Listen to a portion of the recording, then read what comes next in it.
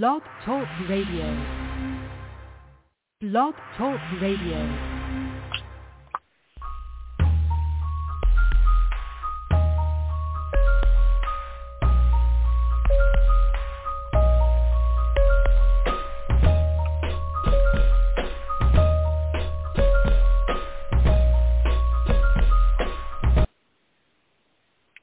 Good evening.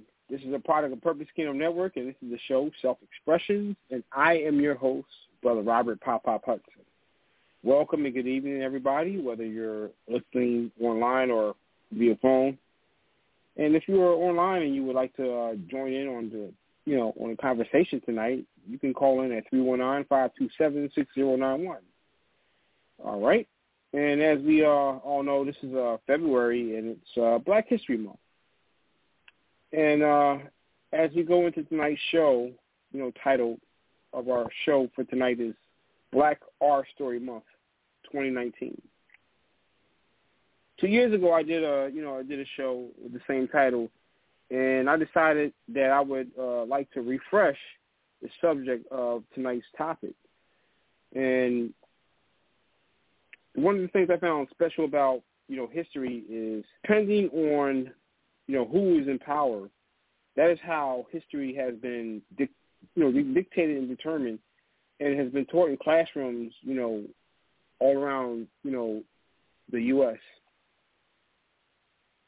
This is the very reason why I came up with tonight's topic, and it's self-explanatory when you break down the word history. History, they're telling us a story of their story, not our story. When basically, you go to the library, that's where you find a lot of facts. And that's basically where they bury all the lies. But it's up to you to do the research. And, today is, this is a very, good day for me, because today this is a learning and teaching, experiences, that I've learned, and I learned how to share, a lot of my teaching experiences. And tonight we're only going into one chapter right now, for right now. And, as I'm going deeper into the subject, I know we're going to go into other chapters, but for right now, I'm going to go into 1 Samuel chapter 12 to 20. And I'm going to read the scripture first, and then we're going to go ahead and I'm going to break some things down that I've noticed in the chapter.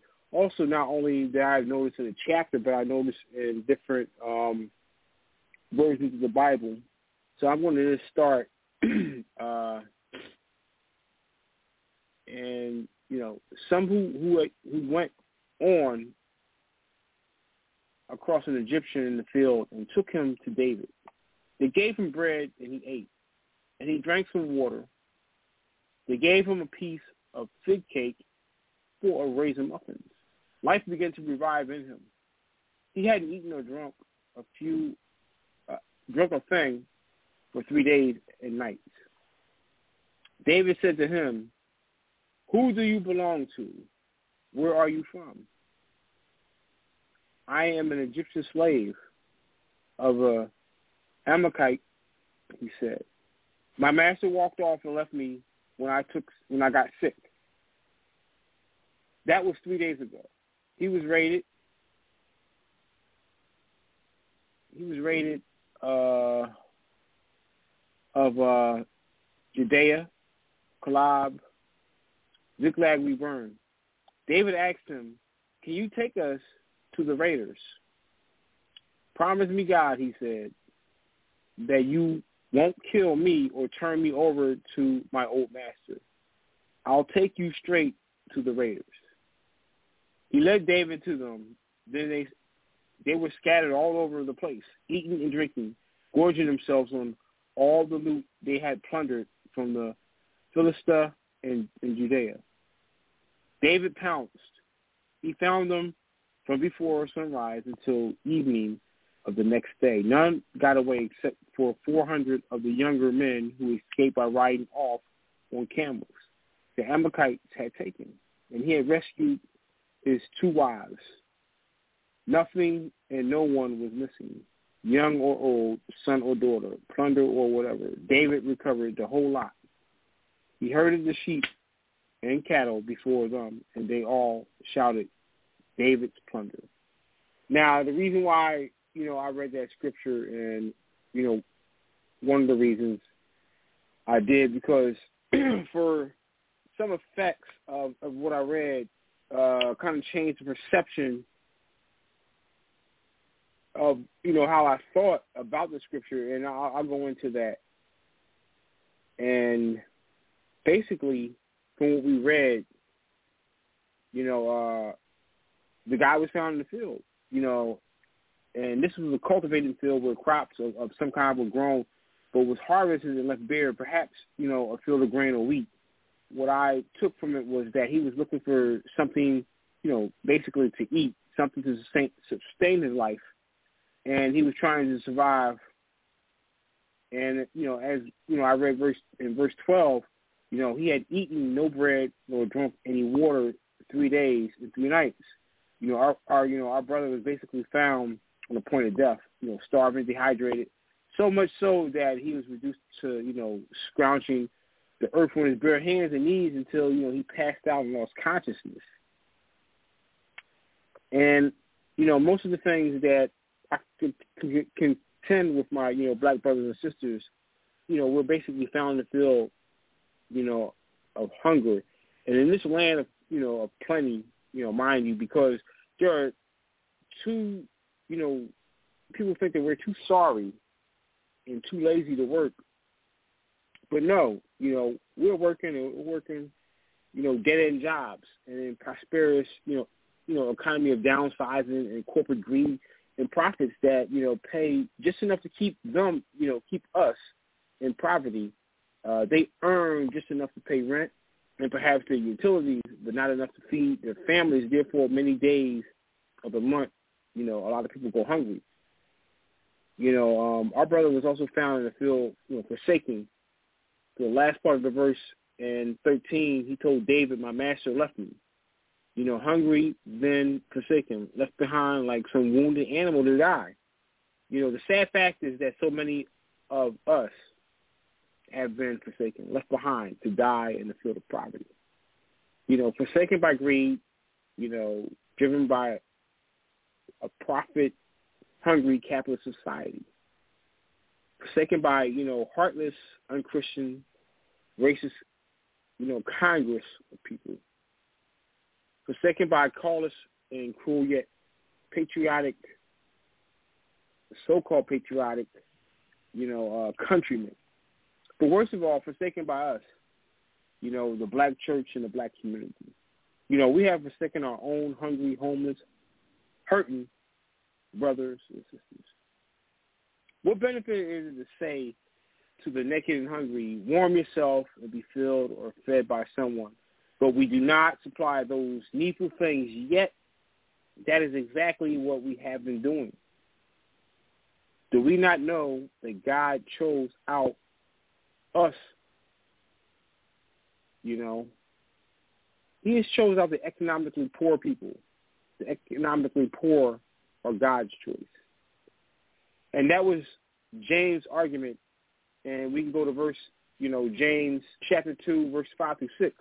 And what I learned there was, there he argues that the economically poor are special to God and enjoy his favor and special providence. James argues that God chose the economically poor for two purposes. The one is relevant here is that they are abundantly supplied in the realm of faith. Being rich in faith, the economically poor are not a burden, but are an invaluable asset of numerous sources of local churches. The poor have really access to spiritual riches in heavenly places. I dare say that the reason for the success and power of various ministries and churches and due in large part of their acknowledgement of the esteem of the poor in their midst. For in advance as people when we despise those whom God has chosen. Our brother was found in the field hungry and forsaken, yet stood weak, so sickly in the last verse of chapter 13 He said to David, my master left me because 3 days ago I fell sick. However, I've also looked into the Hebrew text, and it says, I stood weak. He was weak from hunger, but yet he stood. His master treated him worse than a dog, because the implications is that his master refused to feed him before he left him. He served his master, yet his master fed him not. But I admire his fortitude, because though weak from hunger, yet he said, I stood weak, I served weak, I will not fall down, I stood weak. Many of our brothers, and sisters hungry and forsaken, yet they are not standing weak. Yes, we are working weak, toiling weak, serving weak, preserving weak, hoping weak, believing weak, worshiping weak, living weak. But they refuse to fall down, refuse to give up. They still stand. Personally, I have no admiration for those who are in the so-called middle class, well-paid, well-fed, comfortable, black Americans. I admire that poor, humble servant who, withstand all kinds of pressure, stress, snide, and degrading remarks and mistreatment, and most of the time at work, on the streets and even in the hood. Yet they still stand weak, hungry and tired, stand long enough, to make it home. And basically, sometimes some people are so weak and tired they fall on the floor. Yes, I admire them, and for them, they should be, peace in the valley someday. They're tired and weary, yet they travel until the Lord calls them away. My friends, let me just let you know, the hungry, standing weak in the fields of our hoods must be ministered to. We must find them, pick them up, carry them, feed them to humanness. But when they found our brother, he could not stand no longer, so he fell in the field, fell on the point of death. His humanity had almost left him. For as we go back into verse 12, and when he had eaten, his spirit came back again to him. His spirit, it denotes his earthly life was restored. He regained the power to think, to feel, to will, to decide. You can't reasonably feel emotions close to deciding or acting, rationally, when you're close to being unconscious or unconscious. So, basically, I just want to let you know, that we need to stop criticizing and asking what's wrong with our hungry brothers and sisters in the field. They're so hungry, hurt, and forsaken that have lost the power to think straight, to feel any emotion, and to make any decisions. We must feed them. They only desire the crumbs that fall from our tables. We need to feed them to restore their humanness. They have suffered dehumanization long enough at the hands of the majority. We must not adopt the mentality toward our own. They are flesh of our flesh, bone of our bone, and blood of our blood. We must minister to them. And a lot of times we walk past, walk over, walk through, and if not, totally disrespect people that are asking for help. The reason being simply this: through dehumanization and defranchising, of these people, they're still aware of their ethnicity. And, and so are we. So we must stop.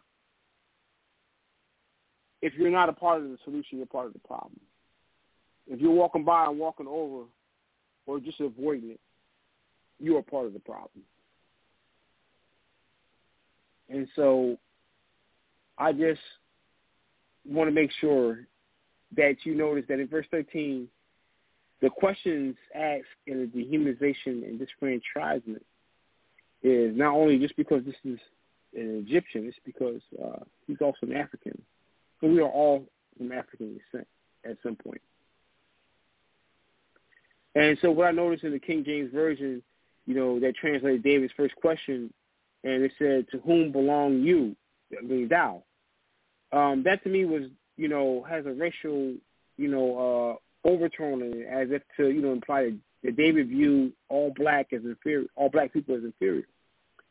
And basically, we know, from the 1920s and, days before that basically, if you were black then, that you had to have a master, not saying that, not saying spiritually, but saying you had to have a master. So, therefore, slaves, they needed to belong to somebody superior, or rather white masters.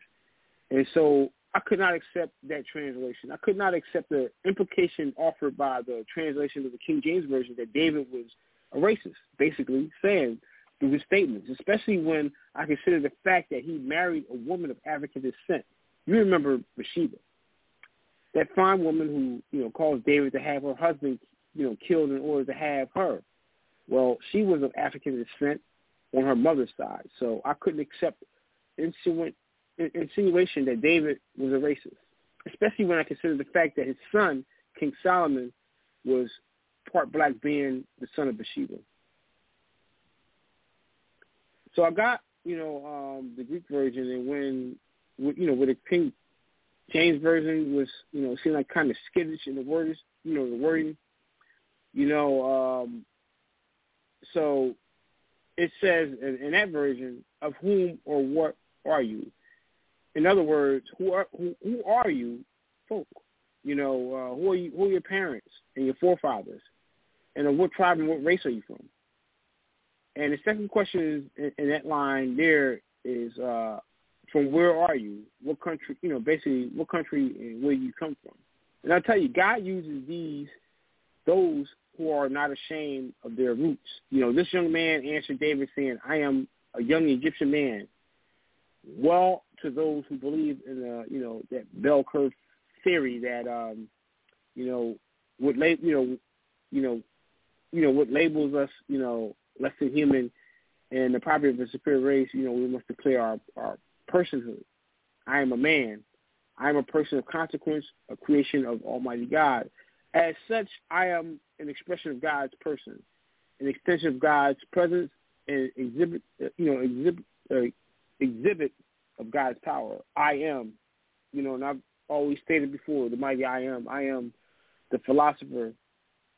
I think, therefore I am. So basically he owned his own ethnicity. I am a young Egyptian man. He did not try to deny his roots or deny his race in favor of being, accepted or affirmed by a majority of the race in front of him. No, he owned up to the fact that being from a tribe of Ham, a Hamite, a descendant of Cush. I am a young Egyptian man. You ought to never, dent who you are. Don't renounce your blackness and the fact of whiteness. To do so is deny the wisdom and purpose of God. You are who you are. What are you at the end is the will of God, the celebration of God's gift. So he said, yes, I am an Egyptian man. He not only owned his ethnicity, he also declared his heritage. I am an Egyptian. Contrary to the popular belief, Egypt is part of the continent of Africa. Egyptians are African.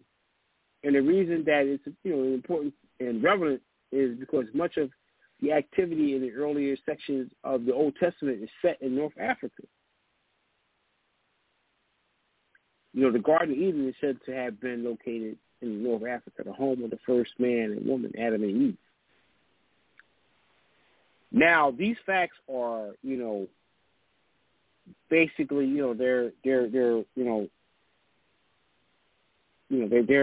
scarcely, really mentioned in a lot of places. As far as the relevance of the location of Garden of Eden, European and American, biblical scholars have written, of the Old Testament, and underscores the importance of Africa in many places. For instance, both Abraham and Jacob sojourned in Africa. Joseph wrote the power and prominence under a pharaoh in Africa. The so-called Table of Nations in Genesis chapter 10 provided the universe of the Hebrew tribulations. And in that universe, the sons of Ham, basically, kings and rulers of Syria and Canaan. The Egyptian culture is the mother of modern civilization, law, and order. Government, agriculture, and science, medicine, and the arts all own their origins to Egypt. So we need not be ashamed of our heritage, for it is a noble and unparalleled one, unparalleled by ones that have been ruled and governed by kings and prophets.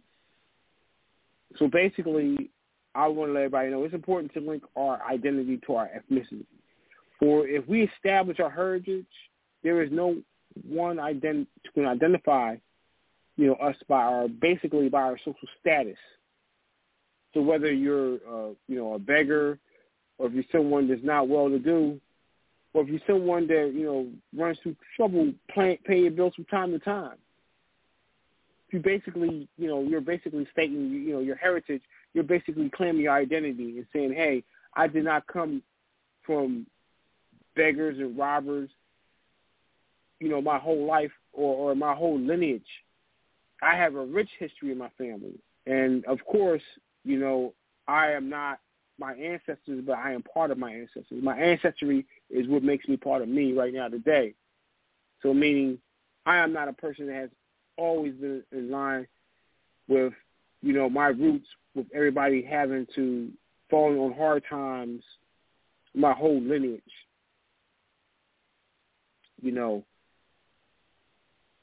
Stolen from my homeland, sold into slavery, a servant, stripped of my name, denied my heritage, raped of my rights.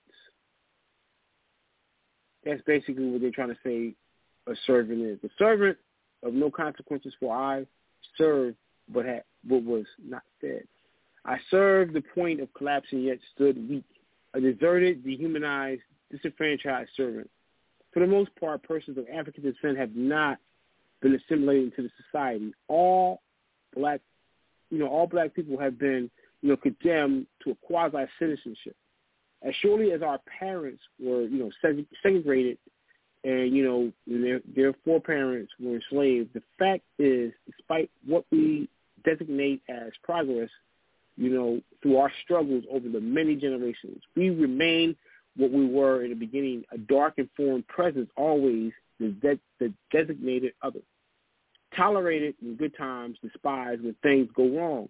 As a people, we are a scapegoat, a sacrifice as distraction or callous or compromise, to facilitate resolutions of political difference or relieve economic adversity. We are now, as our forefathers were brought into, this so-called new world, objects of barter for those who, while profiting from our existence, deny our exact humanity. We will not be assimilated for, we are, always identified by a qualifying objective. A black man or woman, a minority, those people never referred to as we submissive. So, and it goes on and on. People always refer to as a black preacher, a black nurse, a black teacher, a black actor, a black athlete, a black citizen, a black student. We shall never be assimilated. If we join a white congregation, you shall be referred to as a black member. If you're elected to Congress or, to public office, you are, pretty much the black mayor. And since the majority should never let you forget, you must be aware of your ethnicity. So even if you don't mention it, our basic, our counterparts will basically mention it for us and say, hey, that's the black mayor. Or, and a lot of times, they put it in reference where they think it may be easy. Hey, this is the first black mayor. Or this is the first black this or the first black that. Basically we are not, just held to what we are allotted to as far as, our duties and our jobs. We're allotted and identified for by our ethnicity. It is pointed out to us. it is, it is said and mentioned, and in the way it is presented, it's presented as, saying, hey, for us as being the Africans that's in America, we should always, play a key role in the redemption, the redemptive work of a holy God. We must be ever mindful of the fact that God is at work in every detail and juncture of our pursuit. He providentially places people in our way who, regardless of their race, gender, social status, or physical condition, holds the key to our success. And taking time out to bless them, we discover that God has purpose and plan to bless us. So, just to jump back, last year, I just stated the fact that success is certain. So right there, just putting things in perspective. I'm sorry, my P's and my W's or something is just really out of whack right now, where I'm just, maybe just a little bit fatigued there, but, basically by stating, certain things, as we say, as we do, as we think of, as we are. And just getting back to what we were reading, our different brother, was, a case in point. For on their way, David's men found this despised, deserted, disenfranchised African. You never know through whom God has determined to bless you. Daily we pass by hurting humans, basically all over our major cities. And, we may walk past them and we leave them hurting, hungry, thirsty, and hopeless because they are not the kind of folk we like to help, for we have our own, criteria for helping folk. They must look a certain way, be in a fairly good physical condition, have a, respectable social status in the hood, be a certain ethnicity or skin color, and, must be a member of, of something special, we think. That's our standards of righteousness and not God's. And I fear we have, bypassed certain people whom God has strategically placed in our way. And it's not to be in our way, it's to help us. And we have, flunked and are still pursuing these many things and these many years of promises and realizing basically we have done nothing for nobody. Yeah, we need to take time out and help, someone else who is down, on the path. And, for after David had, questioned him as to his ethnicity and country of origin, he found out, we found out when we go back to verse 14 that this, black man was the very person who could help them recover all they had lost. And then taking time out to minister to someone else's needs and then spend a little time, talking to them, we just might discover the key to our soul's desire for God sometimes works out the details of answered prayers through the lives and lips and discarded and disenfranchised folk, folk that you think have no resources to help, folks you think have no answers to give, folks that have no clout in the community, folk with no standing in their hood, folk who live in Section 8 houses and buy their food with access cards. They are the very folk God has chosen. And don't you hear the Apostle Paul? And I'm just going to refer to 1 Corinthians chapter 1, verse 25 and 25. And basically, because the foolishness of God is wiser than men, and the weakness of God is stronger than men, for you see your calling, brethren, how that not many wise after the flesh, not many mighty, not many noble are called, but God has chosen the weak things of the world to confound the things which are mighty, and base things of the world and things which are despised has God chosen ye, and things which are not bring to naught things that are. So David asks this weak, foolish, powerless, despised black man whom God has chosen, do you think you can bring me down to these plunderers? Would you help us in our pursuit? And he did help in you go to verse 18 and 19, David recovered all. His 2 wives, his legacy, basically. David recovered all. Everything that he thought lost initially before they encountered the Egyptians. Yes, God uses nameless, despised, deserted, disenfranchised Africans as keys in the redemption of all. For in the desolated desert of Shur, where hope unborn had almost died, God spoke to and used the black Egyptian queen Hagar to establish the Arabian nation. When the prophet Jeremiah's life hung in the balance as he sunk in the middle of a dungeon, God used Ibad and the Egyptian eunuch to draw up Jeremiah out of the dungeon.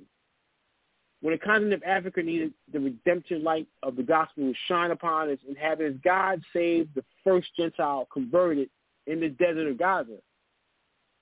From a chariot to a church, God took Candace, Secretary of Treasury, an Egyptian eunuch, and used him as the first African evangelist.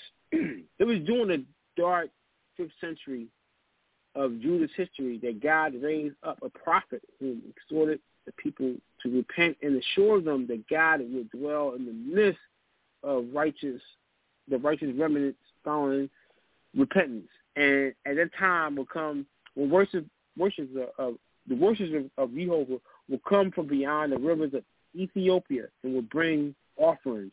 That prophet was the only black prophet of the nation of Israel. In case you're interested in his name, Zephaniah, when you are, we have a moment, turn to the book of Zephaniah and check out his lineage. In verse 1, his genealogy, his family history, unlike that of any other prophet, is tracked back to over 4 generations from his Cushai to Hezekiah. Zephaniah was black from his mother.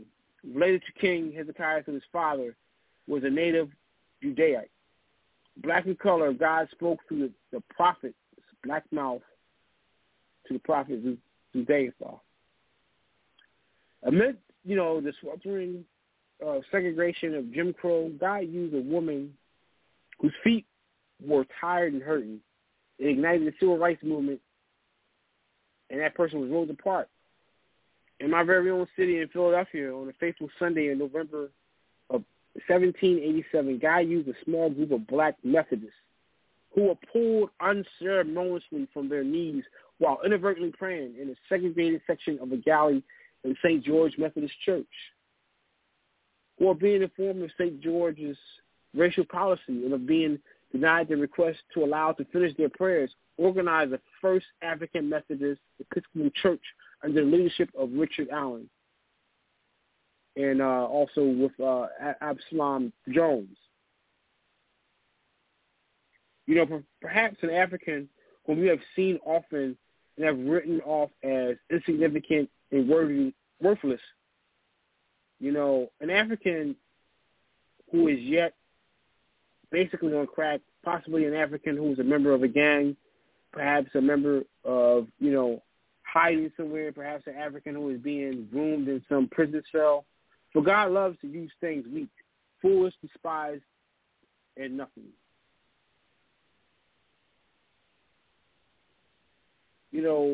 Basically, this is, my heart-to-heart talk to, those who have a feel or have a need to thinking that, casting aside, looking aside, and thinking you can keep it pushing without thinking that whatever you did with your non-redemptive actions, that you can keep it pushing, you can keep it moving. There's a phrase, it's lonely at the top.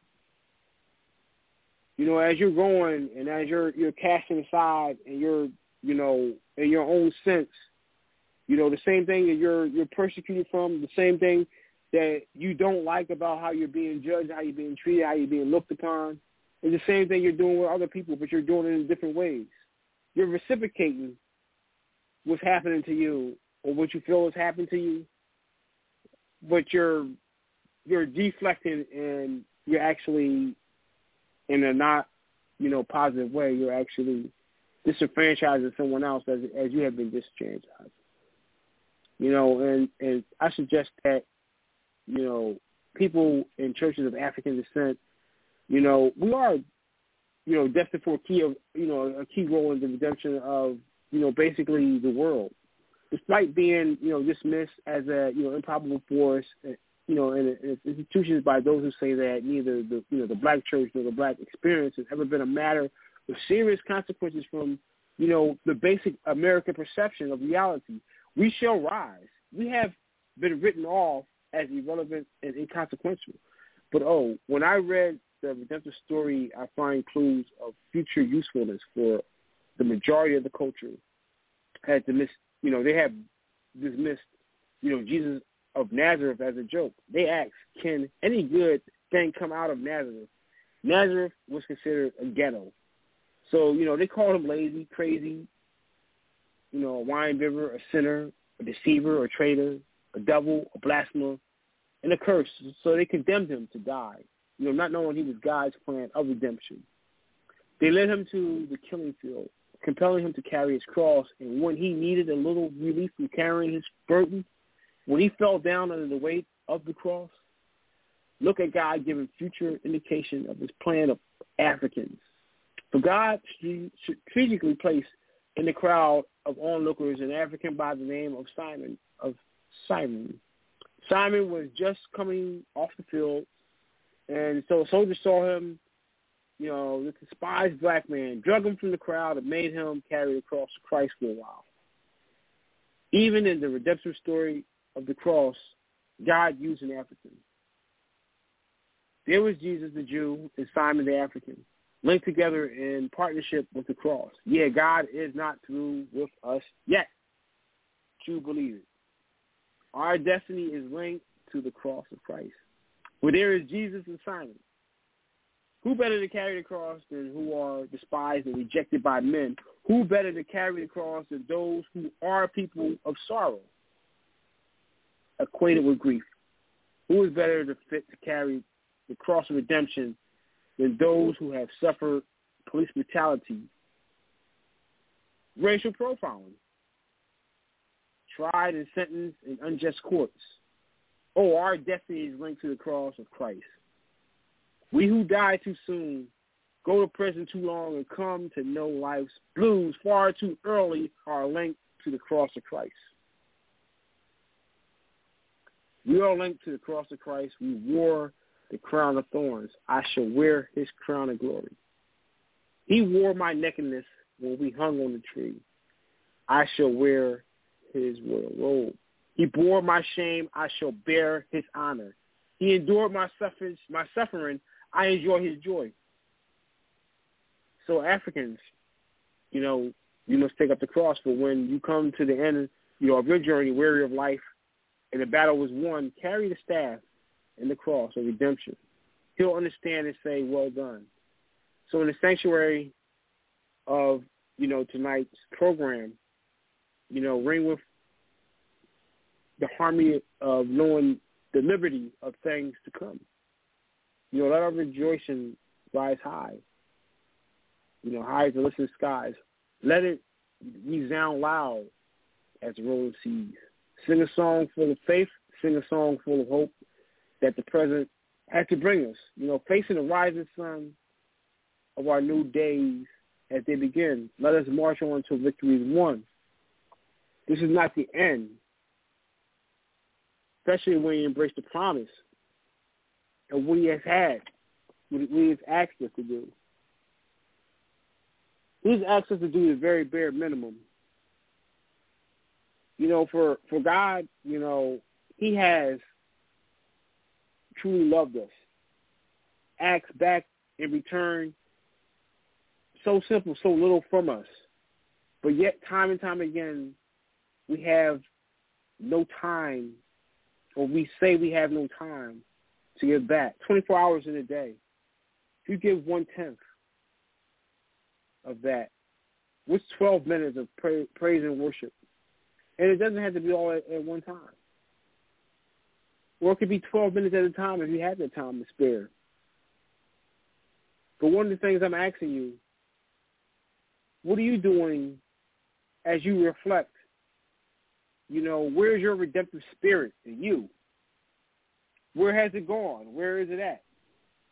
Your redemptive spirit that you're not reflecting, or that you say, hey, I feel disenfranchised. I feel picked on. I feel like things are not fair. But what are you doing to show fairness to someone that you look upon in inferiority? When you look upon somebody in inferiority, or you have what what you thought is I can say the white superiority. Yeah, we know that's out there. We see it's evident. We see it's out there hanging prominently. But what are you doing? What are you doing in your redemptive spirit? Are you improving things, or are you part of the solution or part of the problem? That's what I'm asking you. And right now, I see I have a caller, so I'm going to bring my caller on real quick, and after that, we'll go into the call of salvation. So I believe my caller tonight is Sister Antonia. Sister Antonia, how you doing? Hi, how are you doing, Brother Rob? Good. I'm doing good. How about you? I was listening to your show, and it's amazing how a lot of us, we do a lot of finger pointing, and some of us don't do it with ill intent. But, we have to take into consideration not just another person's feelings, but the fact that some other people are watching us while we're pointing fingers also. So if we, do expect to have all the, the goodness of what God has, brought to us, what we should do is probably take a long, hard look at ourselves and also at other people who mean well and maybe fall in the same category as we do. And maybe we can work out a lot of our little own personal, you could say self-serving interests, and learn how to be better people. So, I really enjoyed your topic because, a lot of people don't even realize that they're pointing fingers. But that's why we have to, like, you mentioned in so many words, stay grounded so we understand what the real meaning of whatever we're looking at is what it is. So thank you very much, Brother Rob, for hearing me out. But I hope and pray that you do help. A lot of people do some soul searching and realize that they could be better people if they still consider to take a look at themselves, and understand why we need to evaluate what's going on with us before we start criticizing. So thank you, and you have a wonderful evening. And it's always no good problem. to be on PKN. No problem. Before you go, I just want to let everybody know that's Sister Antonia Batts, and she's the host of Peripheral Vision, and she's on the third Sunday of every month at 9 p.m. And Antonia, thank you so much for joining in for tonight's broadcast. You're welcome. All right, and just getting back in, right about now is the time of the Call of Salvation here tonight's program. And I'm going to do the Call of Salvation real quickly, and just to let you know, God loves us. He loves us all. He looks at us, individually, and also He looks at us, through our soul, through what we're doing and how we journey, and how we, no matter how hard or what kind of hardship we do, God does not place anything on our shoulders that we can't handle. God makes sure that He is making sure that He is strengthening and resolving us, as we, journey on through life. God wants to make sure that, we prosper in the gospel. We prosper in His word, and He will never forsake us. And one of the things we have to do is we have to make sure that we have that heart-to-heart talk. Just like, I'm talking openly, we need to talk openly to God and say, hey, God, I know I've tried a lot of things. I've known I've done a lot of things. I know I've done things unworthy in your eyesight, but God, right now I just want to open up that opportunity where I can just come clean. Thank you for, wash me anew and let me begin anew. Because a lot of people do not have that chance or think it don't have that chance.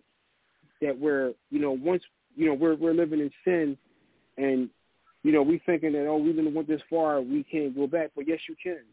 If you ask for forgiveness, you ask him, and you accept him in your heart, yes, you can. You can change. You can turn over a new leaf. You can start a new life. But it's up to you. It's up to you to want it, and it's up to you to accept it. And accepting that and doing that, it takes a big, big step, and you can do it. If you trust and accept him, then you will see. Getting down on your knees and saying a prayer doesn't cost anything. It won't hurt you and it won't hurt anybody else. Send up a prayer to God and making sure that he understands your voice, because God does understand. He hears your voice. He hears you calling out like a child calling out for his mom. God hears, and, he hears you. He hears your prayers. And so, just make sure that you connect, you make that connection. You create that bond. And from there, God will always, be there for you. He'll be in your corner, and the next thing I suggest you do is you find a Bible believing preaching church that, open up a sanctuary for you where you can open up and they can increase your knowledge through Christ, through the Bible. And after this, I'm just going to let you know that, this is your choice. You make sure you choose your choice wisely. No matter, there are so many people, behind the eight ball, they have to overcome a lot of obstacles. But the first step in overcoming an obstacle is learning how to attack that. And one of the ways is that you don't want to do it alone. Through Christ, everything is greater. So, create that relationship, create that bond. Just think about it and consider it. And if you have already done that, just encourage a friend or someone else to do the same. And with that being said, I'm going to go into the announcements. This is the Product of Purpose Kingdom Network. Thanks for joining us for the 842nd episode of Purpose Kingdom Network. If you want to correspond with us here at Purpose Kingdom Network, you can correspond with us here at purposekingdomnet@gmail.com, where you can send your comments, questions, concerns. You can simply say hello or send a prayer request. We gladly honor that. Also, we're on Instagram and Twitter at Purpose_Kingdom, where you can also do the same. We're on LinkedIn, iTunes, and Twitter. We can also pick up some of our broadcasts and some of our excerpts of our shows. Also, please feel free to join us on Anchor.com, where we have our morning walk. That's also an extension of Purpose Kingdom Network, and we, thank you. We thank those that have, participated in joining and helping us, no matter where you are in the world, joining us here at Purpose Kingdom Network almost each and every night that we broadcast. We thank you so much. We greatly appreciate your help and support with supporting us here at Purpose Kingdom Network, with your listenership, continually through online and via the phone. We thank you so much. And also that phone number, if you're online, you want to know the phone number to call in, it's going to be 319-527-6091. Feel free to call in and also, hit the number 1 to, add to the conversation. All right. And, with God's will, God's blessing, we hope you join us tomorrow evening for a brand new show. And just stay tuned for tomorrow evening. It's going to be at the 9 p.m. hour. And like I said, with God's will, God's blessing, we hope you join us tomorrow evening for a brand new show that we have here on Purpose Kingdom Network. It's going to start at 9 p.m. And we thank you so much for your listenership and support. And I'm just going to go ahead and continue with our conclusion of tonight's program. And tonight's program is Our History Month 2019.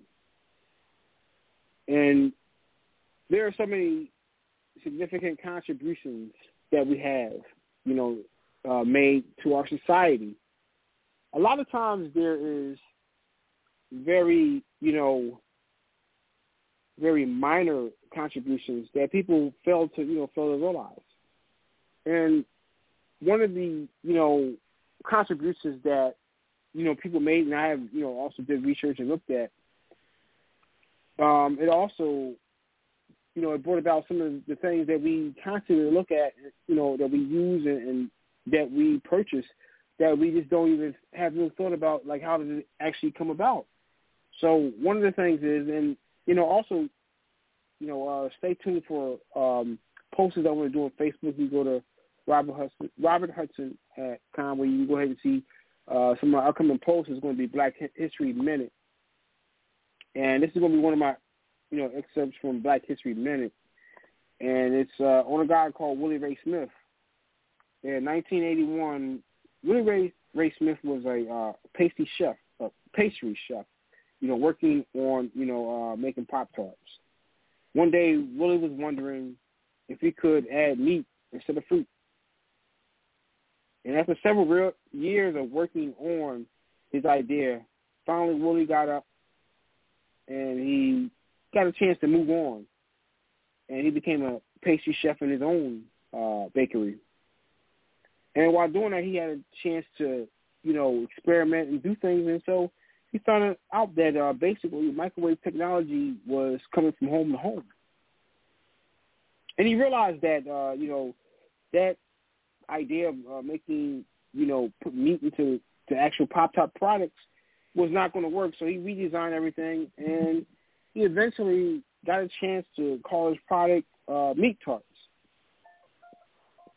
And what happened that it was actually coming along, but a lot of the, people that was going to invest into his company did not like the idea. So later on, that idea that Willie Ray Smith had, it had changed into what we call now Hot Pockets.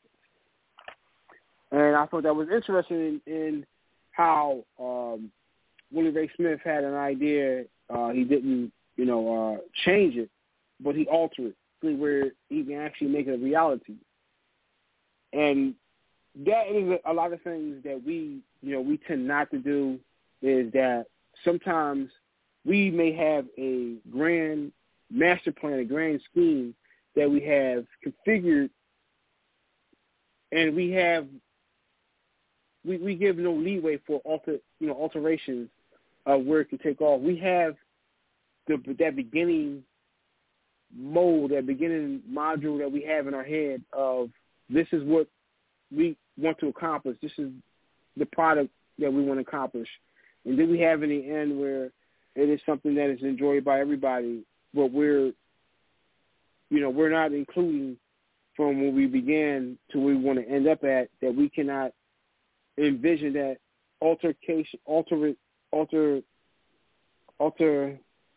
the modifications that we need to make, that we can succeed and get that success that we had planned. And I'll continue to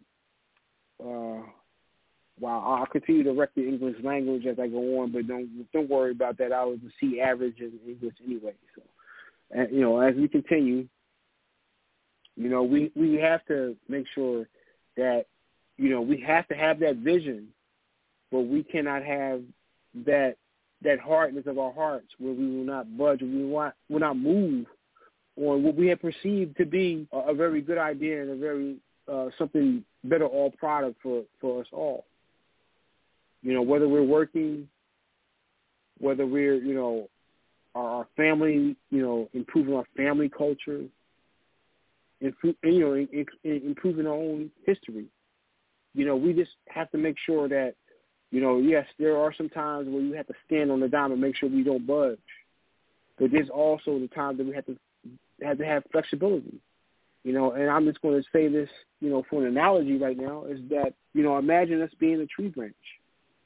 That tree branch is very flexible, but it knows that it only can bend so far before it breaks.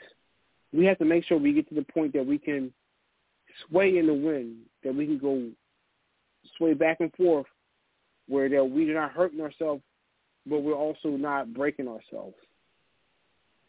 As a society, the African American has been a broken people overall. When something is broken, it needs fixing. It needs healing. For us to heal, stand, enjoy, and love one another, that we don't do. We have to, even though we've already been prejudiced against one another, don't forget we also have gone under prejudice ourselves. So why would we prejudice someone else? And including that, our own kind. we need to move on. We need to make sure that the prejudice that we have, been so hard to fight, us, absorbing and taking, that we don't deflect back onto someone else or even ourselves. We have to make sure that we are the force of healing. And the force of healing is what we need. We don't need, the warlike people. We've lost 1 million Africans making it to America. On that boat ride, but when slave ships arrived in Africa and started to come to America, we've lost 1 million slaves. Those are 1 million souls that never had a chance, whether they were being defiant, whether during the struggle and times they were underfed, undernourished, malnutrition, starved to death, or just trampled on. We don't know. That's 1 million people we never had a chance for their legacy to flourish anywhere. And I know, with their bodies, and we'll probably never know their names because they never made it to America, where they did make the attempt to try to record and actually retrieve names, and a lot of them just didn't care. They just brought them on shore and sold them as slaves and didn't care who they were, where they're from, or even try to pronounce their original names. Some had the choice of their names were found out and say, hey, you know what, okay, like, Kunta Kinte, they said, well, your name is Toby. At least he had that, he was able to have that luxury, and even if you wouldn't call it a luxury, we have to understand that our legacy and, what has happened to us and what is going to become of us, we have to make sure that we're part of the healing process, not a part of the self-destruction progress that we're making. Some of the contributions that we have made, to the hood really doesn't matter to us overall, like the production of or how to process and make crack, and some of that thinking, or the hundreds of uses of baking soda.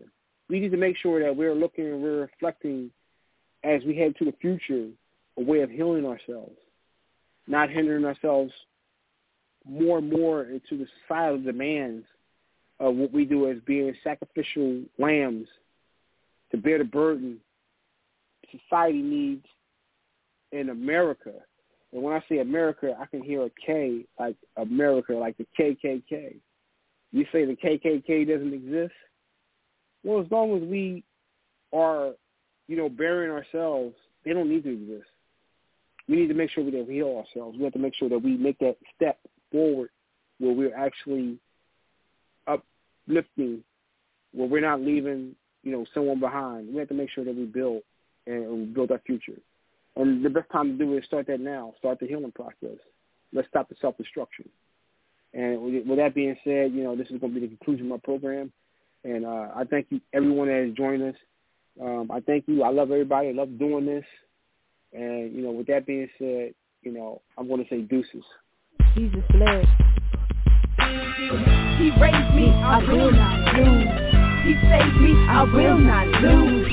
Set me free, I will not lose. Never want to see me down, I will not.